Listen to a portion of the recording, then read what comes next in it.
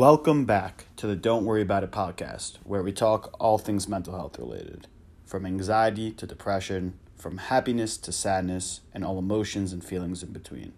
My name is David Izzo, and I started this podcast to help facilitate conversations related to mental health topics. On this week's episode, Ted Owen joins the podcast for a conversation about mental health and as well as the intricacies that go into being a musician. I've always been fascinated into it, but as my lack of music knowledge is clear, I needed somebody who's passionate about music and as well as the man who actually found the guest. So Effie Hirschman joins as the third partner of this podcast and my co-host. I'm really enjoyed having somebody else's perspective in this conversation, and it was an interesting dynamic. I really appreciated Ted's ability to open up and to be so honest and articulate about his thoughts and feelings and what goes into being a musician and the struggles. It was really interesting to me. I hope you guys enjoy this episode as much as I did. Thanks so much for listening.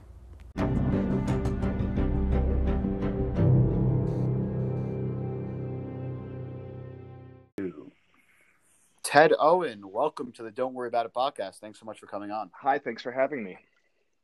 Yeah, I'm glad that you were able to join Effie and I for a conversation.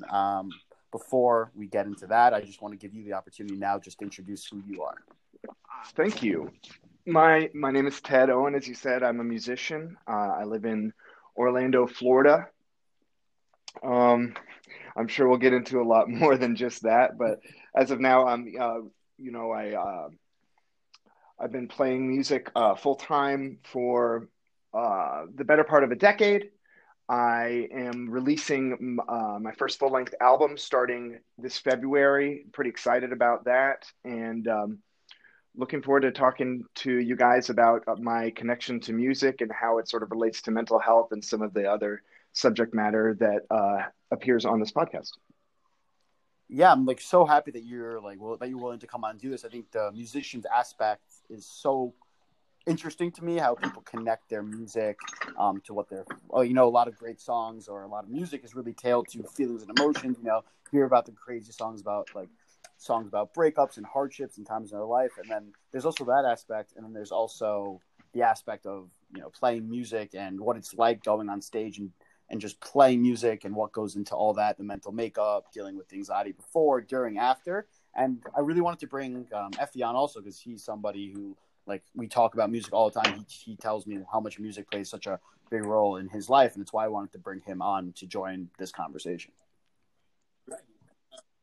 Right. It's been it's true, and actually, how you guys doing? But the way that this all got started, the way that Ted got connected was because I saw him performing, and he was just phenomenal. And he performed a request from a favorite of mine, James Taylor. No. I was just laughing. Go ahead. I love James Taylor. Oh yeah. Yeah, I think he's great. So we played. So I saw Ted playing, and I think he had a sign. He mentioned, if anyone has any requests. And at the time, I was listening to a lot of James Taylor, a lot of Bob Dylan, a lot of Billy Joel. I knew that James Taylor felt like it was the most similar to the style that Ted was playing, which was acoustic guitar. And he seemed to have that super unique voice. It's actually funny. My mom hates James Taylor's voice, and I love it. I can't get enough of it. And I was like, this guy would sound really great singing a James Taylor song. So I said, anything James Taylor. Played some Fire and Rain, and I said, this guy's super talented, and I started following him on Instagram. And he just Ted gave off a very cool and real, genuine feel to your performance. And my cousin and I were both there, and we were both struck by really just we felt that when you weren't just playing to make a buck, you were playing because you loved it, and and I think it's a pretty tangible feeling for somebody, for an audience member or musician to feel someone that's doing it because they love it and there's nothing they'd rather do, and someone that's doing it because they're talented at it and they'd rather. I appreciate that very much. I'm glad you got to see me play, and I'm happy that I did your song justice. That's right. I have to come back sometime soon, back to Orlando area, and come man. Hear another live rendition. I'd love to get the opportunity to play for you again. So So Ted, I Great. want to start out just beginning. Where did the passion for music come from? Well, my father was a musician. For much of his adult life, he did transfer into more of like a corporate gig in his 30s. So by the time that I was conscious, he was no longer playing music full time, but he still would do occasional gigs. And like he was in he always, it's kind of funny term. He calls it a quasi famous 80s band. They were called the Producers. They were a new wave band back in like the early days of MTV and stuff. They were on there and did some touring and whatnot. So like I said, I got to see him perform occasionally, and I really looked up to him, and I thought it was just the coolest. And uh, incidentally, I also shared with him we're both really terrible at sports. No hand-eye coordination, just like a total mess on the field. And so I started playing guitar at 11. And at that age, it was pretty much you either played sports or you didn't have much of a reason to do things with other people, is what it felt like. And so I was felt like quite an outcast, and had a natural knack for the guitar, and it gave me something to do while the other kids were playing sports. So all the kids are out there, playing sports, being athletic, and you have this inclination, right? Some people are born with athletic ability, and other people are born with, artistic ability. As somebody who has the worst artistic ability levels probably in the history of the world, I'll put myself up against almost anyone. It's like that bad. I can't sing, can't dance, can't draw, can't do anything. Yeah. That's really like it's a super cool, interesting dynamic. Like I loved playing sports growing up. I'm not the most athletic guy either, but like I had hockey growing up, and that was something that I like could channel a lot of my stuff into. Was music your outlet? Absolutely. And go ahead. Yeah, I remember before playing the guitar, pretty much as a kid, I'm sure probably a lot of people can relate to this, but saying it sounds a little bit empty, because of not doing sports or anything like that, not having an activity per se that I had found any interest in prior to the music. It was just like what toys I had at the moment is what gave me value, or like what I would wake up thinking about. And those are very fleeting. You want a new one every week. It was, just basically the materialistic life of a 10-year-old. And then all of a sudden I started playing guitar and love it. And now I have something that isn't fleeting, that I can enjoy and try and progress on. And so, yeah, it's sort of like my first opportunity to experience something, I guess, real that's lasting was with music. That's super cool, and it's super relatable because, I mean, at the end of the day, what people stick to with sports is because it's a passion, a form of self-expression, Yeah. Or at least a lot of people. And it's cool because a lot of people spend a very long time, if they don't have that, trying to figure out exactly what it is that their passion is, and sports is something that comes relatively easy. Parents want their kids to be playing basketball or hockey or soccer, and I guess, so did you find any, friends or camaraderie with other musicians your age or younger or older? I did. What was that experience? It took a while because I wasn't involved in musical, like eventually I joined jazz band, was my first like group experience with music, playing guitar in jazz band, which I then did for all the way through college once I started. But I don't think I started that till seventh grade or close to the end of seventh grade. And so for the first couple of years, it was just me alone in my room. And I was like, I'm a perfectionist to a fault a lot of the time. And so I didn't want to play for anybody until I felt like I was good. And I remember my dad would have his friends come listen to my closed door of me practicing. And if I found out they were doing that, I would get really humiliated and be like, don't do that, Dad. Like I'm practicing. I'm not good yet. But eventually, when I, like a couple of years in, felt a little more comfortable actually talking about it to people, I did start meeting friends who were like-minded in that maybe they weren't really into sports. They were more into at least just listening to music. And I actually, I one in particular, I can think of my buddy Michael, who this is not like a pat on my own back. It's just a cool thing we're able to share. I think was sort of influenced to want to start playing the guitar because of having hung out with me and seeing that I was doing that. He already loved music, and he's been a musician for his whole life now. So we kind of, shared that that similar. We both loved Third Eye Blind at the time, and so that was it was like, well, Ted's playing these songs. I want to learn to play these songs too, and he's a musician.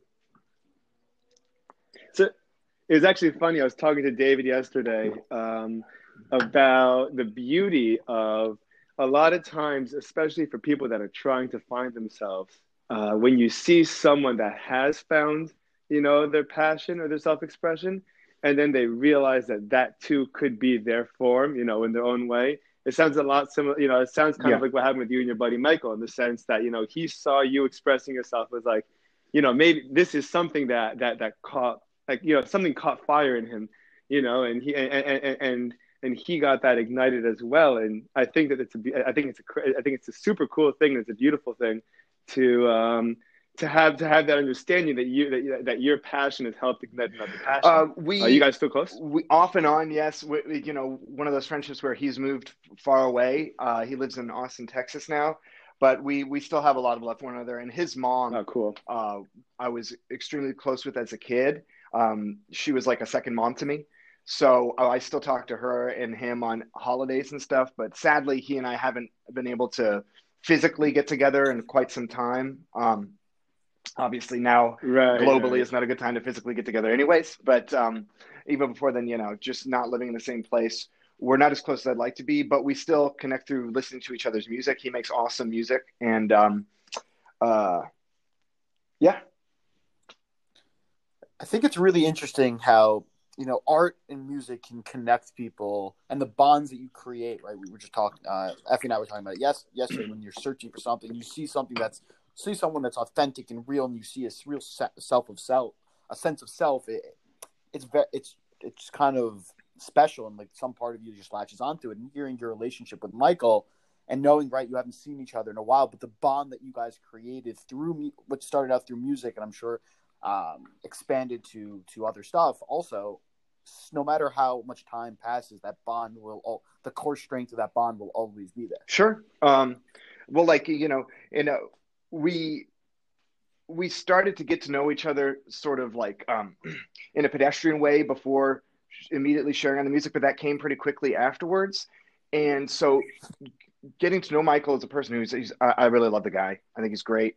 And now anytime I hear his music, and he's, continued making music over the years, so I've heard it at various stages, I really hear him in it. Like, his idiosyncrasies, his quirks and stuff. And that's really cool. Special, like I feel like I have an intimate knowledge of the place where certain phrases he's using, or even just kind of the way that he sings, like where that's coming from. And it's neat. It's neat. Was jazz you said that you started playing jazz, and it was one of the first things you did, I guess. Yes. You said through college, maybe? Was jazz always a passion, or was there another style? This is going to be funny. How'd you get started with that? Believe it or not, I started when I was 10 and 11 getting into guitar. And this is actually the case for Michael too, who for years has been like a folk rock artist, but we don't always start where we end up. And we were both really into metal. Like I started, I was learning Limp Bizkit songs and Korn songs and stuff. Like when I first started playing, that's what I wanted to play. And jazz came as a necessity, because the only way that I could play with a group in school, like an official group, was jazz band. That's the only, you've got like choir, orchestra. Oh man. And the only place for a guitar and drums is jazz band. And so I didn't know any jazz, but I learned it because I wanted to play with people. And now it's just massively influential on all of my stuff. I get a lot of commentary from other like pop artist friends or folk artist friends or indie guys who I think maybe if one of the most common compliments or just comments that I hear about music is its chord structure being kind of different, and that comes straight from jazz. So got into jazz because I had to, and then fell in love with it, and it's some of the biggest influence on my work. I love to hear that. I love to hear that. I used to take girls on first or second dates on the Upper West Side of Manhattan to a little bar called Cleopatra's Needle, and they played live jazz music. Cool. I think every night of the week, and I would basically I would judge the girl based on her response to the music and the live music environment. And there was one time that I was there, and Tuesday nights they would have famous musicians come by, and one of Duke Ellington's piano players actually came by to jam. And the person made an announcement. He said we're pleased to have X, Y, and Z, who is Duke Ellington's piano player. And I got hyped. I got all excited, and the girl looks at me. Oh no! Who's Duke Ellington? And I was like, oh my god! I was like, forget about it. It's not gonna work. I'm sorry. It's not. but it's cool to hear that's how it happened. So what kind of music are you making now, and how? And and in terms of, again, if this is a form of self-expression, what are you trying to get across? What's your So stance? my music, I call it dark fun pop, is the best way I can describe it. It's indie pop. It's a little bit off the beaten path. It doesn't necessarily sound like Billboard Top 20 material, but it's not so far gone that it's like total art music either. It's somewhere in between, and most of the artists I love and that have really heavily influenced me sit in that kind of same space. So it's like I said, a lot of the subject matter lyrically is somewhat dark. I talk a lot about depression and anxiety and insecurity and struggling with trying to define a sense of self, and what sort of some of the more philosophical standard questions of like, what are we here for? What's the point of this? But it's usually to a somewhat upbeat sound. And I like that juxtaposition. Right. So, and that's kind of the message I'm trying to, I suppose, get across I actually believe comes from a similar place of podcasts like this one, which I'm really honored to have been asked to be on, which is being honest about one's insecurities. I think that that's something that's really hard to do. People talk about it, and I think it's like there's a clear movement of that becoming more of an actual thing, but it's easy to say, let's be open about our vulnerabilities, as opposed to doing it and sitting with it. And so when I write music, I really am trying to be open with my vulnerabilities, because I think that sometimes I feel like they're the most real thing about me, when I can face them. So that's what I'm trying to do with my music, is and encourage the idea that these are a very real part of me. My like I said, insecurities is a big one. My insecurities are a very real part of me, and I don't want to hide them. So how do you balance, when you're creating music, how do you balance putting your, allowing your insecurities to translate to the music? Like, what does that process look like? How do you how do you do it? Just by writing lyrics. And so it's like, which is more than most musicians could say nowadays, right? It's so true, man. And okay. So I don't ever want to sound judgmental of other people's stuff, because there's so much stuff out there. There's so much great music and music that I don't consider to be as good. There's just a lot of content out there. But I do listen to lyrics very intently. And because of, as Effie, you saw me performing, I've still play cover gigs for a living. And I've played a lot of different people's music over the years. And I've, reading and singing the lyrics as I'm doing that, and I'm paying attention. And I think good music starts there. I think it's so important to have a real message. And so, yeah, that's where the insecurity point plays into my music, for sure. It's just writing poetry, sitting down, thinking this sounds kind of bad, but it's not meant to be. Usually I start, if I'm inspired to write a song, or if I need to write a song, it's like, what's bothering me today? And that could also be thought of as what moves me today, which is maybe a little bit less of a negative connotation. But just, I think music, it needs to move you. Like for me, like I want to be in a slightly different place once I finish listening to a song than maybe I was when I started. I want to have been moved. And so for that, like I said, the easiest way for me is just to think what's wrong today, or what's an issue today, what's at stake today, and then start writing about that. But pick a thought.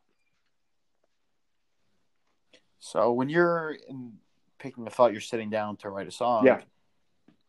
And you're trying to create your own, trying to find your own voice. It must be difficult, right? You're playing other people's music during the day, whether I assume if you're doing cover work, then you're singing other people's music. Yes. You have to identify. How do you work with other people's music and identify with their lyrics? Do you connect with it on your own, or what's that process? It can be difficult. Yeah. It's a great question. I do get an opportunity in doing so many different songs to kind of decide what I identify with and what I don't identify with. So like what I consider to be good, what I consider to be not so good. But even beyond that, there are plenty of songs that I think I can easily say are good, but that just aren't my vibe, that I don't identify with. And you are right that sitting down, what I hear from a lot of other like artists, like directors, not just songwriters, but songwriters as well, of course, is you don't want to be too influenced by everybody else's stuff because you'll never find your own voice. So it is important for me, and especially when I'm in like a big writing process, like this recording of this album, I did it over the course of quarantine in 2020, the one that I'm about to put out. I do kind of have to take a real step back from listening to music so much and try and like sit quietly with whatever sounds might be ruminating in my own head. So I guess that is to say, I think actually really digging into to the degree to be able to play it, other people's music, A, has helped me sort of define my own tastes, but then B, I do have to almost take other people's work sometimes with a grain of salt so that I don't allow it to completely shape my voice. And so it's a dance, it's a balance. Ted, you just said something that was very, very interesting to me. You said you're trying to find your own voice. The process goes, you're listening to other people's music, and while trying to find your own voice. And you said like you have to actually get away from other people's music and stop listening to music to find your own voice. Now, listening, like just thinking back to what you said earlier when you were talking about finding your passion for music and learning to play music. You probably were always strumming the guitar and jotting things down, figuring out what you like, and you probably never had that quiet moment to really think before, right? You were strumming the guitar, and now you're for the first time creating your own music, and you're actually not taking away what was probably like a crutch for you, like listening to music, the way to help you process your feelings and whatever else is going on there. You actually now have to remove yourself and actually sit alone with your own thoughts. That must be a very interesting dynamic going on. It really is, for sure. And you are right. Like I used to listen to music, like I still do something I like to do with relative frequency. And again, especially because I'm not in a particularly intensive writing process at the moment, is I like to pick a full album and like not necessarily one that just came out, but like I like to go back to great albums over the course of history that have been really acclaimed for whatever X, Y, or Z reason. And when I'm running, like I'll run like 6 miles and listen to the album cover to cover. I think it's cool to do that, to like hear all of what a person had to say. But so that is all to say, yes, I really do enjoy listening to music. The actual act of listening is such a great pastime to me. But taking the step back, it's another point of potential insecurity I have had in my life, and it's understandable. I think when other people hear your art, and for instance, me as like I've never released technically stuff before. I've done a lot of covers and stuff. I've released some covers, but never released my own work before. Friends, because they see that opportunity to they just want to help. I think it comes from a good place, but everyone's got the idea, their 2 cents of what you could do with this before you release it, like, oh, maybe, and I think it just helps people feel like they're a part of it. But inevitably what people end up doing is saying it should sound more like this, or like they want to relate to you. And so they draw another artist that they think maybe they hear a little whisper of in your stuff. And like, if you listen too much of that, it just muddies the waters. Unfortunately, I think people are trying to be helpful and they want to relate. They want to feel like-minded or even maybe like impress you with their knowledge of some music that you've not yet heard, Everyone wants to do that.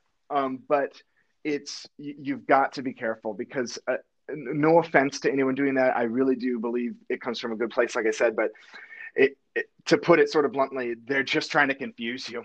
like without knowing they're doing it. It just aims to slow down the process of developing who you are as an artist. And when you get confused and you feel like you might be losing your place, how do you center yourself, find I- yourself? How do you get yourself I ignore back? everybody.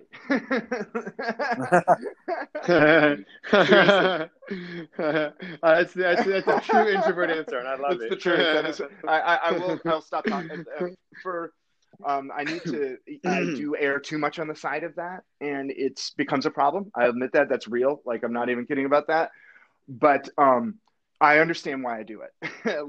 Because, like I said, especially really digging in. And I don't even know if, other people will like my music. I hope that they do, but it's meaningful to me now. And that was a starting point that I had to get to. And to do that for various chunks of time, I've just had to really, as I put it, I like to put it, lower the amount of static that's coming my way from other folks. That's a very healthy take. That's a very, very healthy response, by the way. I think that if more people, forget about musicians or not, I think that our life is so full of static in general, and so much, external stimulants and takes and so just so much going on at all times. You can never really get anything done well. I mean, it's crazy to say, but unless you do something like that, it's really hard to accomplish, finding, getting anything done well and productively. Yeah, you just constantly second guessing. Every time that you hear some new opinion, and of which there's just endless ones to be heard, it's like, oh, but maybe I should have taken that into account. Oh shit, wait, maybe I should. Oh, now I have to go back to the drawing board. Damn it, and you can just play that game all day long, right? All day long. So, I call it fading the noise. I think that's the goal, is to eventually get to a place where you set up a healthy routine of how to create and to center yourself and find a way to go. And that part is a whole different aspect. Once you're able to do that, it's about really identifying the voices and the opinions that matter, that you trust, that really you think provide value, and everything else you need to fade. Get it out of your way. Stay away from it. Listen, I get it. I guess technically I'm a content creator now, and I think a lot of people have a lot of ideas on what I should do or shouldn't do, and say and not say. And no one's bigger at it than my own brain. Yeah. Don't say this, say this. Worrying about saying the wrong thing and giving. And the best part is, I mean, I'm not an advice giver. I'm not a professional at all. It's kind of the point. I just try and facilitate these conversations, but it's heavy, it's hard, and then it can take a really emotional toll. People figuring out how to manage other people's egos and their values and their opinions on your stuff, while also doing it respectfully. And it's like they're putting the burden on you. Like people are going to listen to your music and your lyrics, and they're going to take something out of it that you may not have even intended them to take out of it, and they're going to then associate that, whatever they take out of, with you, without you ever saying that's what I'm saying. It's a very interesting thing when you create something, because you control what's created, but you don't control what comes out. For sure, which is kind of neat, and it can be. Like I love. I know I'm quite aware. I listen to a lot of lyrics, a lot of the lyrics that I like, where it's vague enough that I'm painting a picture in my head that I'm quite certain is not verbatim what literally the writer intended, and I think that's kind of neat. But it is, it's especially in your case, David, like doing a podcast, I can understand how the fear of being misinterpreted and misquoted is got to be pretty prevalent in your mind. And even just in having a conversation right here with you guys, I've got the same sort of little voice in the back of my head, like, are you saying something you're going to regret, or do you think someone could take this the wrong way? So. But we're both pretty straightforward. So if we did, well, if he did, we'd be like, yeah, I'm sure you want to go that way. No, I'm just kidding. But I actually wanted to ask you, and I think this has a lot to do with, and I wanted to hear your perspective on this. I've recently started taking guitar lessons, and I've been writing for years. I was a creative writing major in college. I've been writing poetry since 2015. And, so what I essentially wanted to do was take music and be able to apply it to my poetry or my lyrics, because I really, really love music. I think it speaks a lot to me. I think we're similar in the sense that we both appreciate listening to lyrics. It means a lot to us. The music itself obviously means a lot. And so, I started taking guitar lessons. My teacher told me, who's a guy my age, 25, 26 years old, I was singing a couple of different songs, Van Morrison and Bruce Springsteen and John Denver. And he said, and then we added some, chords to one of my own poems. And he said, dude, your voice and your performance, your comfort level, is totally different when you're singing your own stuff. And I want to hear what you think of that in terms of, especially as a cover artist and a cover musician, but also, have a true writer and a true poet. You really are. Do you feel that that's often the case? Do you feel that something changes when it's something that you've written, and can you try to put a little bit of that into words? Yes, it is different. It is different. Yeah, when you it's that added, it's like not one layer, it's like 10 layers of realness and even just interest that for you as a performance in what you're doing, when they're actually words that you put together that hopefully describe feelings you had. So you can relate to what other singers have written and still really put a lot of yourself, sort of channel yourself through something they've said that you think, yeah, I could see myself saying that, like that these words are great. These I feel this. But right. Yeah, it's there's no amount of, if it's something that you've written from an honest standpoint, you don't even have to do the whole, that's like, it's like taking out an interface. It's more direct. You're plugged in. It's like, yeah, like this is actually me. So, yes, I do understand that hearing a comment like your level of comfort when you're singing your own, I mean, you're plugged in, man. Like I think, you really mean this. You really mean this. And I think that that's something that more and more I see when other artists perform and just love it. When it seems like somebody really means their performance, like they're not faking, they're not checked out, they mean it. Right. And then I think this is one of the most fascinating things I've heard, and your experience, you've been playing again for 10 years and at least 10 years, but the musician's high, the famous musician's high, when or low, you're in the middle of playing a song, you've been playing a set for an hour, 2 hours, whatever it is, and something happens where you feel like, because I'm sure when you start performing, there's a fair share of insecurity.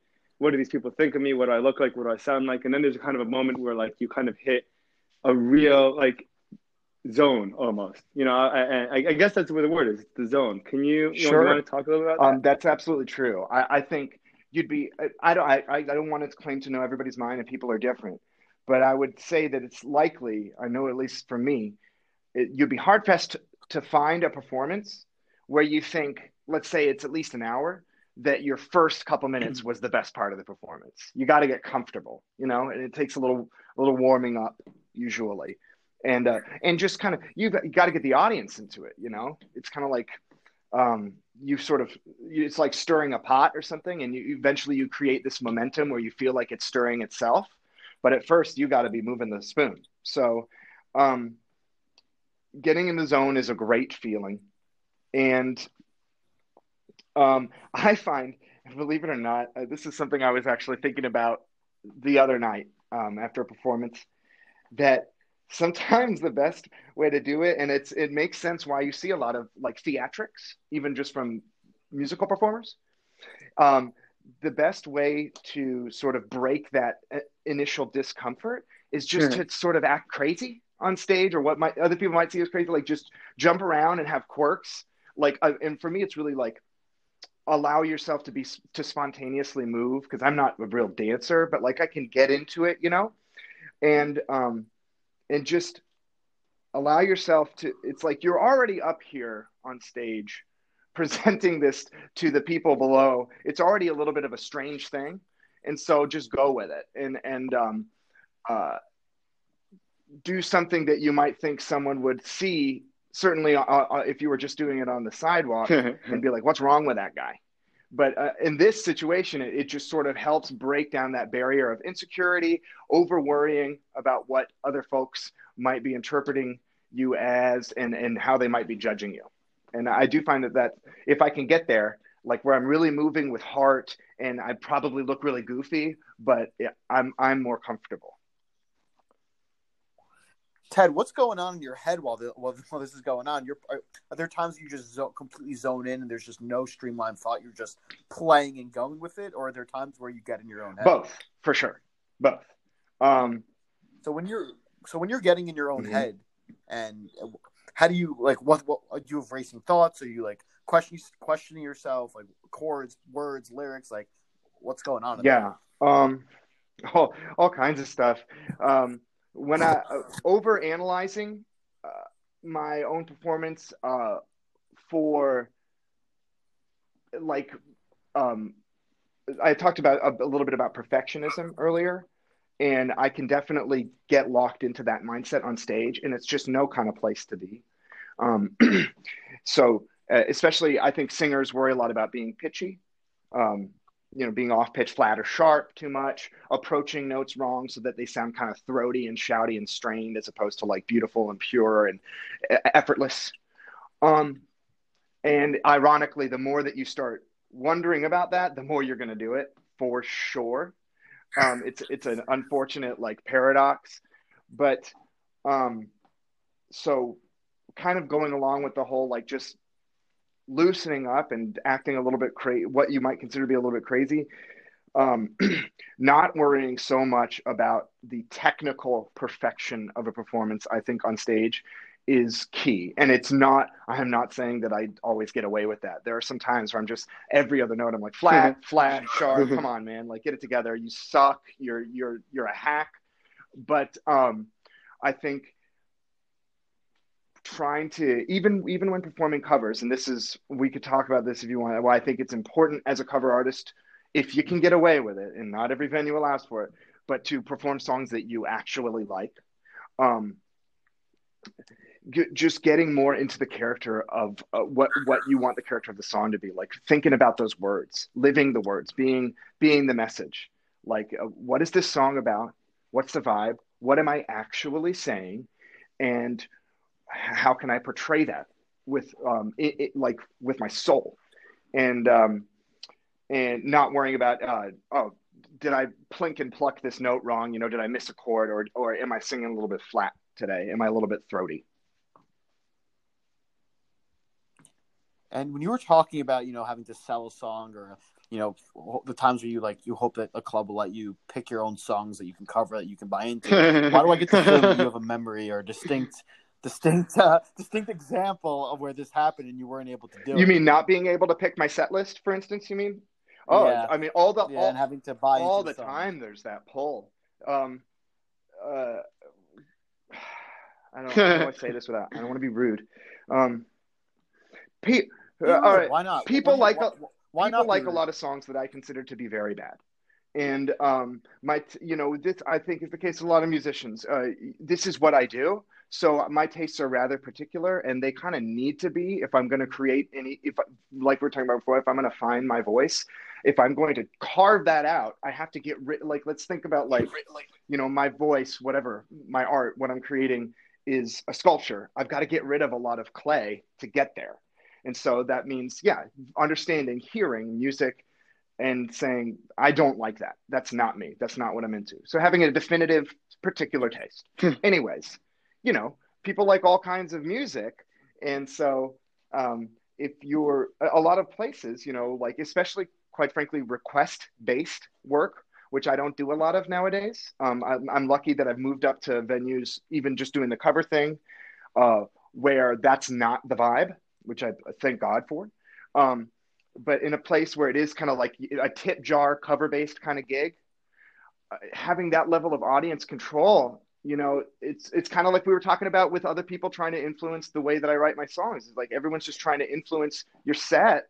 And inevitably, if you try to play into that too much, which I played that game for years, trying to play into that to earn money. And you're going to play so many songs that you just detest.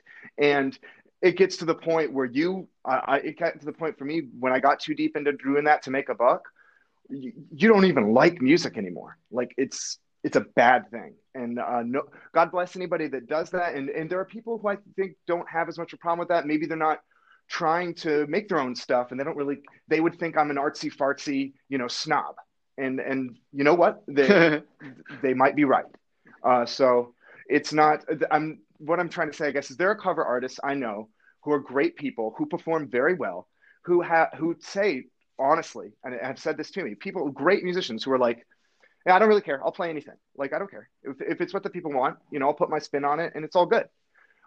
That is not the way that I feel. And so, yes, David, to answer your question, there have been thousands of times that I have found myself playing a song that I actually really don't like. And I'm sick. Like I'm crawling from the inside out. And it's not Does that good. stay with you? I can tell. Yeah, it has. Sure. Yes, it does. You feel so cheap, You feel cheap. Yeah, this thing, as I've explained to you guys, this thing that it was the most important thing to me once I found it, and it has stayed that way. It gave me meaning in an otherwise materialistic 10-year-old life. It was a game changer for me. It made things make sense. And now I'm performing what I consider to be the very worst of it to make a couple bucks and get a couple of claps. Life has no meaning when I'm doing that. It's terrible. Dave, I think you got this. I think we're both thinking. I think we're both thinking of responses. But Dave, you go ahead, man. No, I mean, I'm taking it all in now and hearing how much it matters to you, and I have an idea of what it must be like, and I'm curious to hear what you think. The way my relationship with music is very strange. A lot of music that I have on my playlist, I don't listen to music that often because of my relationship with music. It's very tough for me to connect with a lot of songs because usually the new music that's come out over the years, I haven't really taken a liking to. I like some EDM some of the time, and I know both of you don't give me shit. I like EDM. It makes me want to dance sometimes. Okay. It's whatever. It's enjoyable. I love a lot of EDM. I love a lot of EDM. Big fan of electronic music. That was me. I'm judging you, David. Don't worry. I'm judging you for whatever. That. I like Ted won't, but I'll judge you. Good. No, I love a lot of electronic music. But go ahead. A lot of the music that I like to listen to are bands from the mid 2000s. I had an older brother, 3 years older than me, so I was able to get I remember growing up listening to a mixture of Eminem, Jimmy Eat World, Gavin DeGraw, The Fray, The Script, and a couple other bands here and there, Green Day. My music's and those are the same songs that I still like to listen to today. But when they come on, it triggers emotional reactions. Yeah, for me. I remember certain moments that key on into those emotional memories. I can think of certain examples of songs that I cannot listen. There's some songs that I cannot listen to this day. There were songs that took me a while to be able to listen to because it would just trigger some serious emotions. And you've been listening and playing music your entire life. I was curious to know if you found a similar relationship with music and memory. Yes, I do. When I was saying before, talking about I think you put it lowering the noise, which is good, and not only doing that with people who might want to give their 2 cents, but even just music that inevitably gives its 2 cents because you're listening so intently all the time. So when I'm in a heavy writing or recording process, I'm trying not to listen too much to lower that noise. That's it's something I still kind of, like I said, I'll have my runs where I'll listen to stuff, but I'm not a type of person. I don't have music playing in the background at my apartment ever. I go to wow. It's funny because I'm very lucky to have a girlfriend who's the same way. She doesn't really want a lot of music playing on the background. She busts her ass at her job all the time, so it's not like it could be playing anyways. But so music is the fact that it's like, I don't want to cheapen it. Like I listen intently to stuff that I really think is good, and I try not to do it too much because the experience is just so damn good. Once I do, it's overwhelming. I get chills all the time listening to music that I think is valuable. So yes, I very much relate to what you're saying about it taking you back somewhere, but just like um, it's an overwhelming experience. I just love it. But it's if I were listening all the time, that there's no way that it could have that same effect. It would my own head, the market that is my head, would be too oversaturated. Dude, it's a good example. It's a good example, market saturated. I want to say, Ted, I mean, just interject. The last two things that you said, first with the cheapening music, in terms of performing, and then this right now, just how much it means to you. I don't think I've ever heard anybody be so articulate about something that they're so clearly passionate about. I've never heard anyone like I don't, there's sometimes where you hear things and you can say I call bullshit, I hear it and I'm like, you know what? It's really nice. It's a really nice sentiment, I don't think that I've ever heard anyone say anything as quite as genuinely and authentically impassioned as those last two speeches that you just, or like monologues even, call them what you will, that were, they were amazing. And, and Dave, if you don't mind, what do you do? How do you do it when you feel like everything that you find meaningful and beautiful and valuable is cheapened? And how did you get through those thousands of gigs and decade worth of cover art that you may not have, that would have had you feeling this way? What in the how do you do it? It's crazy to me. Well, I used to drink more, okay, and I don't do that anymore. And I have a history of substance abuse, and I think that probably numbing myself out to what I would otherwise see as bastardizing my favorite thing was a method, a coping mechanism, a very unhealthy one for a while. And I've been sober for a while, and I got to say it's a blessing. And the just people who are sober, like, and don't drink and stuff, you find as you move forward, your ears just get clearer and clearer and clearer. And you talk about lowering the level of noise, in your own head. And so it allowed me to take a look at a lot of what I'd been doing and say, hey, man, I get it. You got to earn a paycheck, but this isn't worth it. It's not worth it. It's too painful. And so to answer your question, how did I do it? By trying not to pay attention to what I was doing was how I did it for a long time. Now that I'm paying attention, I can't do it. So I make less money as of now, but with the right amount of work and luck, perhaps I will be able to transition into the future to doing what I really somewhere back there always wanted to do, and now very much in the forefront of my mind want to do, which is create my own art and scrape out a living doing that. Wow.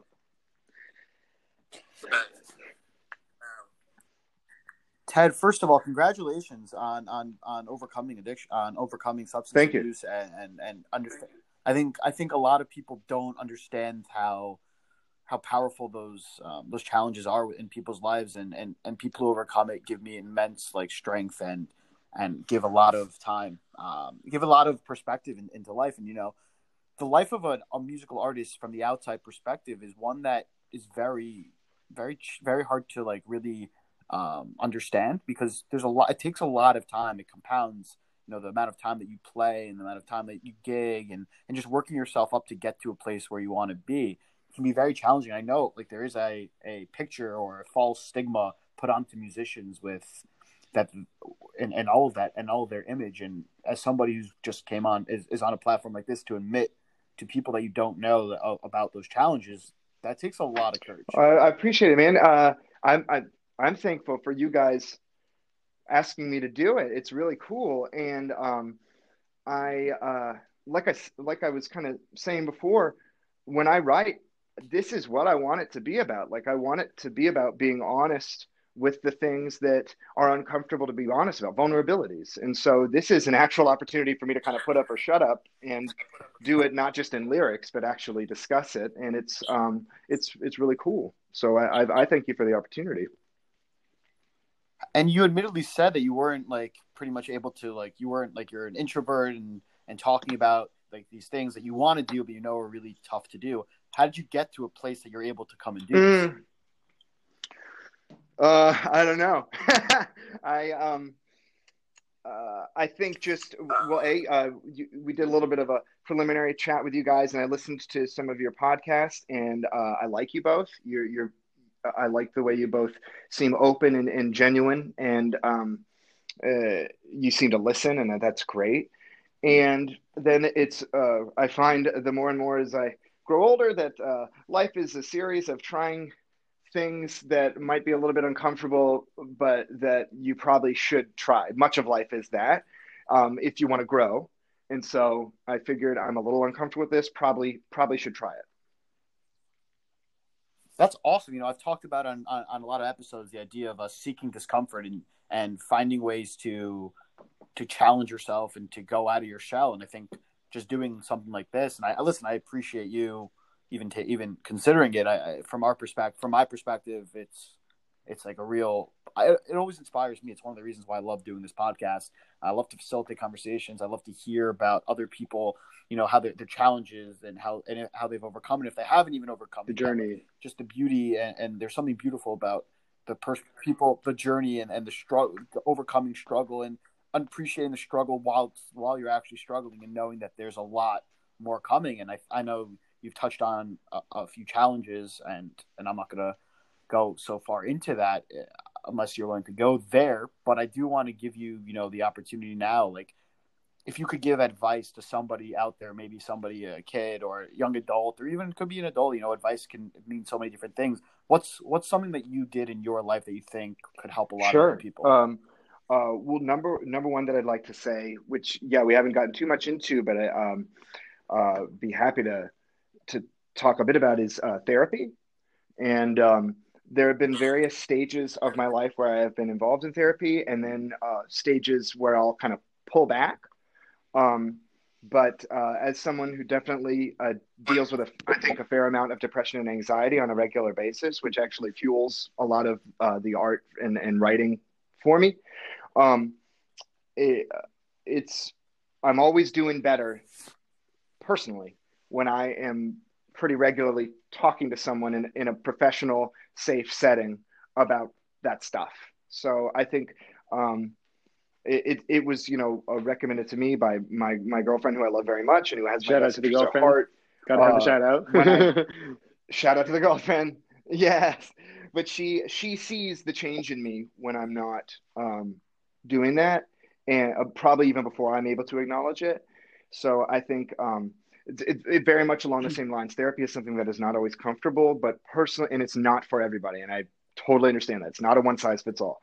But if you're considering it, I would say give it a try, because I have found that it's helpful. And then secondly,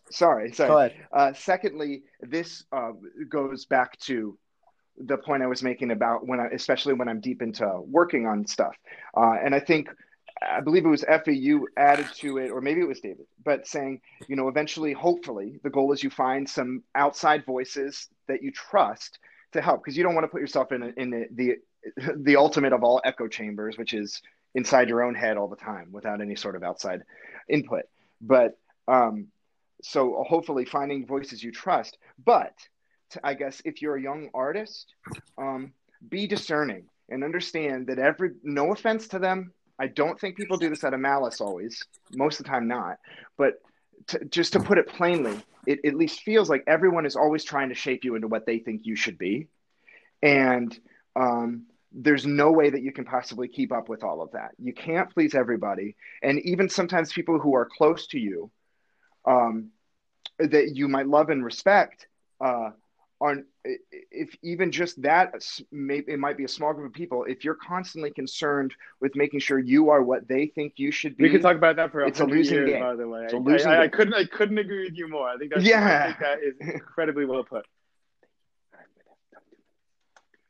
Yeah, it's just, and it's understandable because we do. I can't speak for everyone, but I want to please people. I want people to like me. I want people to think that I'm valid and pat me on the back and say you did a good job. But again, it's okay to, I think, as a big theme in this conversation we've had, I would say to young artists, young musicians, or just young people who are insecure and who have concerns with socializing and stuff, like, it's okay to lower the noise sometimes if you feel like you're getting all of these conflicting versions of the you that you should be, and they're only coming from other people, and you're losing sight of who you think you should be. There's a lot to process there. I wanted to touch on step one was talking about therapy. Therapy is something that I've talked a lot about on this podcast before, and I've talked about it, my experience with it.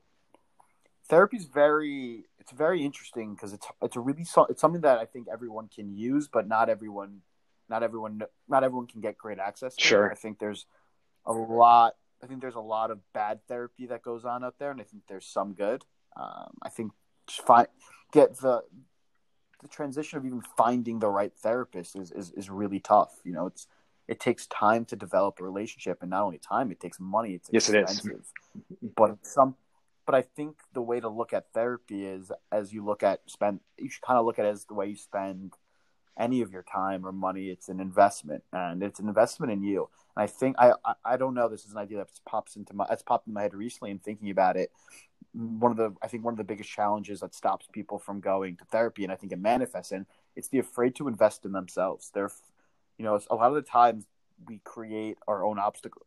There's so many obstacles that are in our own way, so many things that are out of our control. But one of them that we do control is how we take care of ourselves, and that could be obviously through physical and as well as, I believe how important it's connected to the mental health aspect. Investing in your own mental health, investing in therapy, investing in and putting in time and money and effort into actually working on whatever it is that you have issues with. And there's no downside to talking to somebody you don't know that has no power over your life outside of that time block that can really help you get through it. And they can't. And listen, that's obviously you got to find someone and get to that place. But there's something there. I don't know. As somebody else who's gone through therapy, I'm curious to hear what you think about it. First of all, you're absolutely right that it's expensive. Not everybody has access to it. And I totally get it. It is expensive, and I'm not a rich man. And so when I spend money on therapy, it's like, I only do so because of what you were saying, that I see this as one of the more important things that my money can buy. But totally understood why that's a hindrance. It's been a hindrance for me. And that's what's so impressive. That's the part that blows me away, and I'm so in awe of your awareness, is that, like you said, you're self-admittedly, you're a guy who's looking to make his career in music, but it hasn't been easy. And forgive me if I'm wrong. I'll share.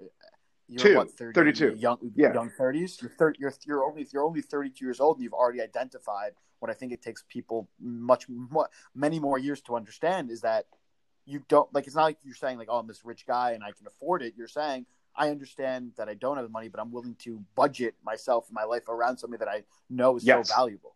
That to me is so impressive.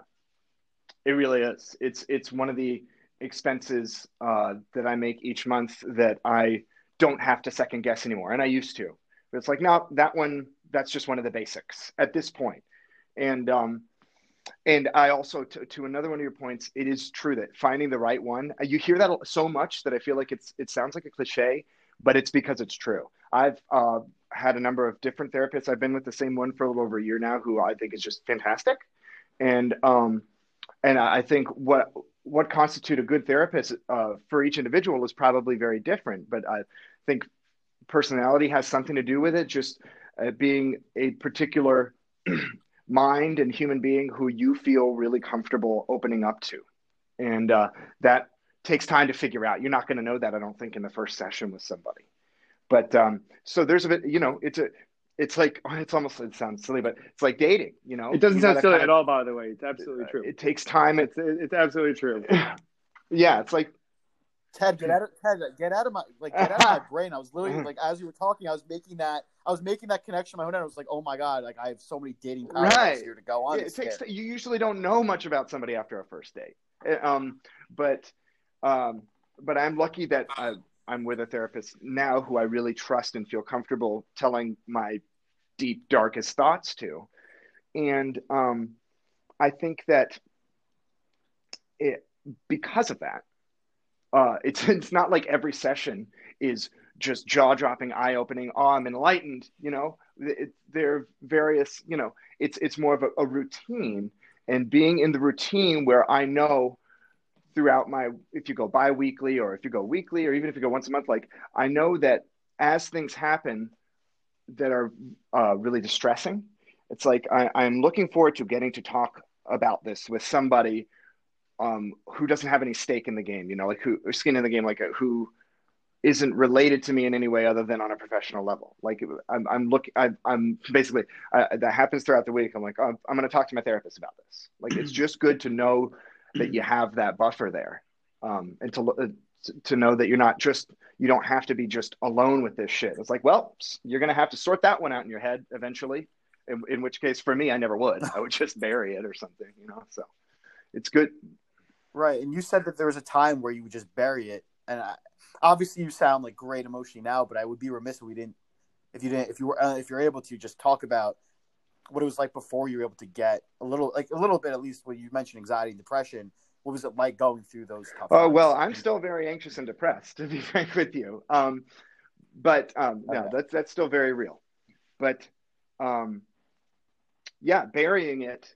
I always used to get told as a kid, that was my tendency to just stuff it inside. I didn't want to talk about it. I would just go in my room and play guitar, and I would, became very angsty, which I carried on way later into life with me. And I'm still working on that. I have lessened the amount of that substantially, but I still work on things like angst and, being too judgmental of myself first. And then you ultimately, if you do that, you also judge others too much. It's just a nasty cycle to get into. So I guess. And you mentioned just being in angst, like you said, like I still have anxious. I'm still anxious and depressed, and I apologize if I put that on you that you were much better. It just sounds like you're, and I think that's kind of the point of talking about mental health. Like, there's no cure. There's no really like a cure. Like you just learn how to deal and manage a lot of it. And like learning how to deal and manage it is the way to get through it. But you did talk about, how you're still anxious and you still like go through angst and you still have challenges. Sure. What do you do? Like, what are some things other than therapy that you do? Do you meditate? I know some people meditate. You mentioned you run. Is that something that you feel like helps you? Yeah, I exercise every day, just about maybe like 6 days a week. It's extremely helpful. Therapy is a big one. I was really into meditation for a while, and I've had it on my list of get back intos for months now. But that's something that was really valuable. And then somewhere along the line, I kind of dropped off on, but I have every aim to get back into, because I think that one is really important. And it's definitely an increasing movement, I think, for a reason. A quiet time for not only physically quiet time, but time where you're trying to quiet your thoughts is great. Trying to get the proper amount of sleep, which is not always easy because I'm a classic overthinker. So I tend to wake up and then I'm just like wide awake. It's certainly, the basics, like the Joe Rogan mental health diet, which is work out and eat well, which I do think, it has its place and is important. And I do try to do that. But it's funny that you mentioned Joe Rogan, man. I didn't know. As somebody who follows Joe Rogan a lot, and like I'm a big fan of his, I think it's very funny that you mentioned that way, because he does so many other things as well. When people break up, what you do with what you do to like deal with your mental health, the big ones you always hear is, eat well and exercise and meditate, and I don't know if it's do something creative with your time. Like all those things are things that everyone can do, but I've found and I've learned through actually doing this podcast and talking to people, a big part of it is actually the relationships that we have with other people and the conversations that we have are part of it. As well as Joe Rogan also does a couple other, like people do other things. Like he also sits in the sauna. And I love the sauna. About it when he goes home and he has a great relationship with his wife and his good relationships. And he has and he has a relationship with his kids, and he has a relationship with friends. Like Right. that, all I really do believe plays into my mental health. And the only reason I take it personally is I think about times where how much better my relationships are with my friends when I'm in a better mental state. And obviously, there's not everything's causations. There are correlations, but I just found that personally, like it's not just those things. Those things really do a great job of helping, but there's so many things that play into it that create a mental makeup. And to be frank and fair, I'm really happy to be doing this. Are you guys still there? Okay, I thought I had to hang up or something. That relationship, the external relationships component of mental health, which I think is very real, that is the one that I struggle with the most. I have a tough time reaching out to people. I'm socially uncomfortable for the most part, and it is something we talked about. Doing things that you aren't super comfortable with as a way to grow. That's one that I'd still have to get a handle on that I admittedly have not yet. Yeah, but the fact that you're even aware of it, I mean, listen, you can list all those things, and those can be a part of like who you who you think you are and identify with. Then again, here we are sitting remotely having a conversation about mental health, and we've never met before. The only time we've ever spoken was for like an hour and a half last week. We just chatted and got to know each other a bit, and yet here we are talking about these things, and that's a big credit to you. And you've done a really good job of painting a picture of yourself, but hearing where you are now, it brings like I'm just saying what I guess I'm just long-minded saying. I'm a Ted Owen fan. I think there are a lot of people that meet you and are around you will believe that and will say the same thing. Just talking. It's an inspiration to me. You're talking as a guy, and I know we haven't gone as far as so super into detail, but I can hear the pain from your past and the struggles that you went through that you've talked about. And here you are today at 32 years old, living your dream of about to release your first album in a great relationship. You have a girlfriend, you're in therapy, like you're running every day. Like at 32 years old, it seems like, you're in a really good, strong place. And obviously challenges life's not easy. Challenges will come, but it seems like you're creating a support system in place to handle that. And at least are aware. First step is just even being aware. A lot of people aren't even awakened to it. I appreciate that, man. It's awareness, self-awareness is an ongoing journey that I'm really interested in, because it's not. I think that I believe for most of my life, I wanted to think of myself as more self-aware than in hindsight I was, and true self-awareness, I think it's a fascinating journey. It's a fascinating journey, and not easy. Yeah. Now I want to transition just to go full circle here with the music, because it's something that I'm really curious about. You finished recording your album that's coming out in February. Yeah, I'm starting to release it by single.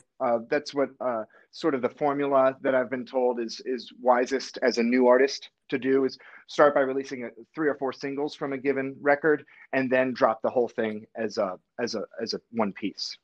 But that's awesome. And where we can all be able to streaming services. Also, if people have any interest in searching me out on any social media platforms, Facebook, Instagram, Twitter, TikTok, even, my handle is at Ted Owen Music, all one word. And my website's tedowenmusic.com, but you'll find it on Spotify and all of the like streaming services. Well, I'm so excited to hear your album. I know I can tell how much hard work you put into it, and I've already heard a few clips of you singing on Instagram, and I'll put all of your links in the show notes below and blast it out blast it all out there. And I'm just super excited. And honestly, man, congratulations on all your success so far, just leading up to it. And some people will say, oh, so you can think like, what's the success? I haven't even gotten there.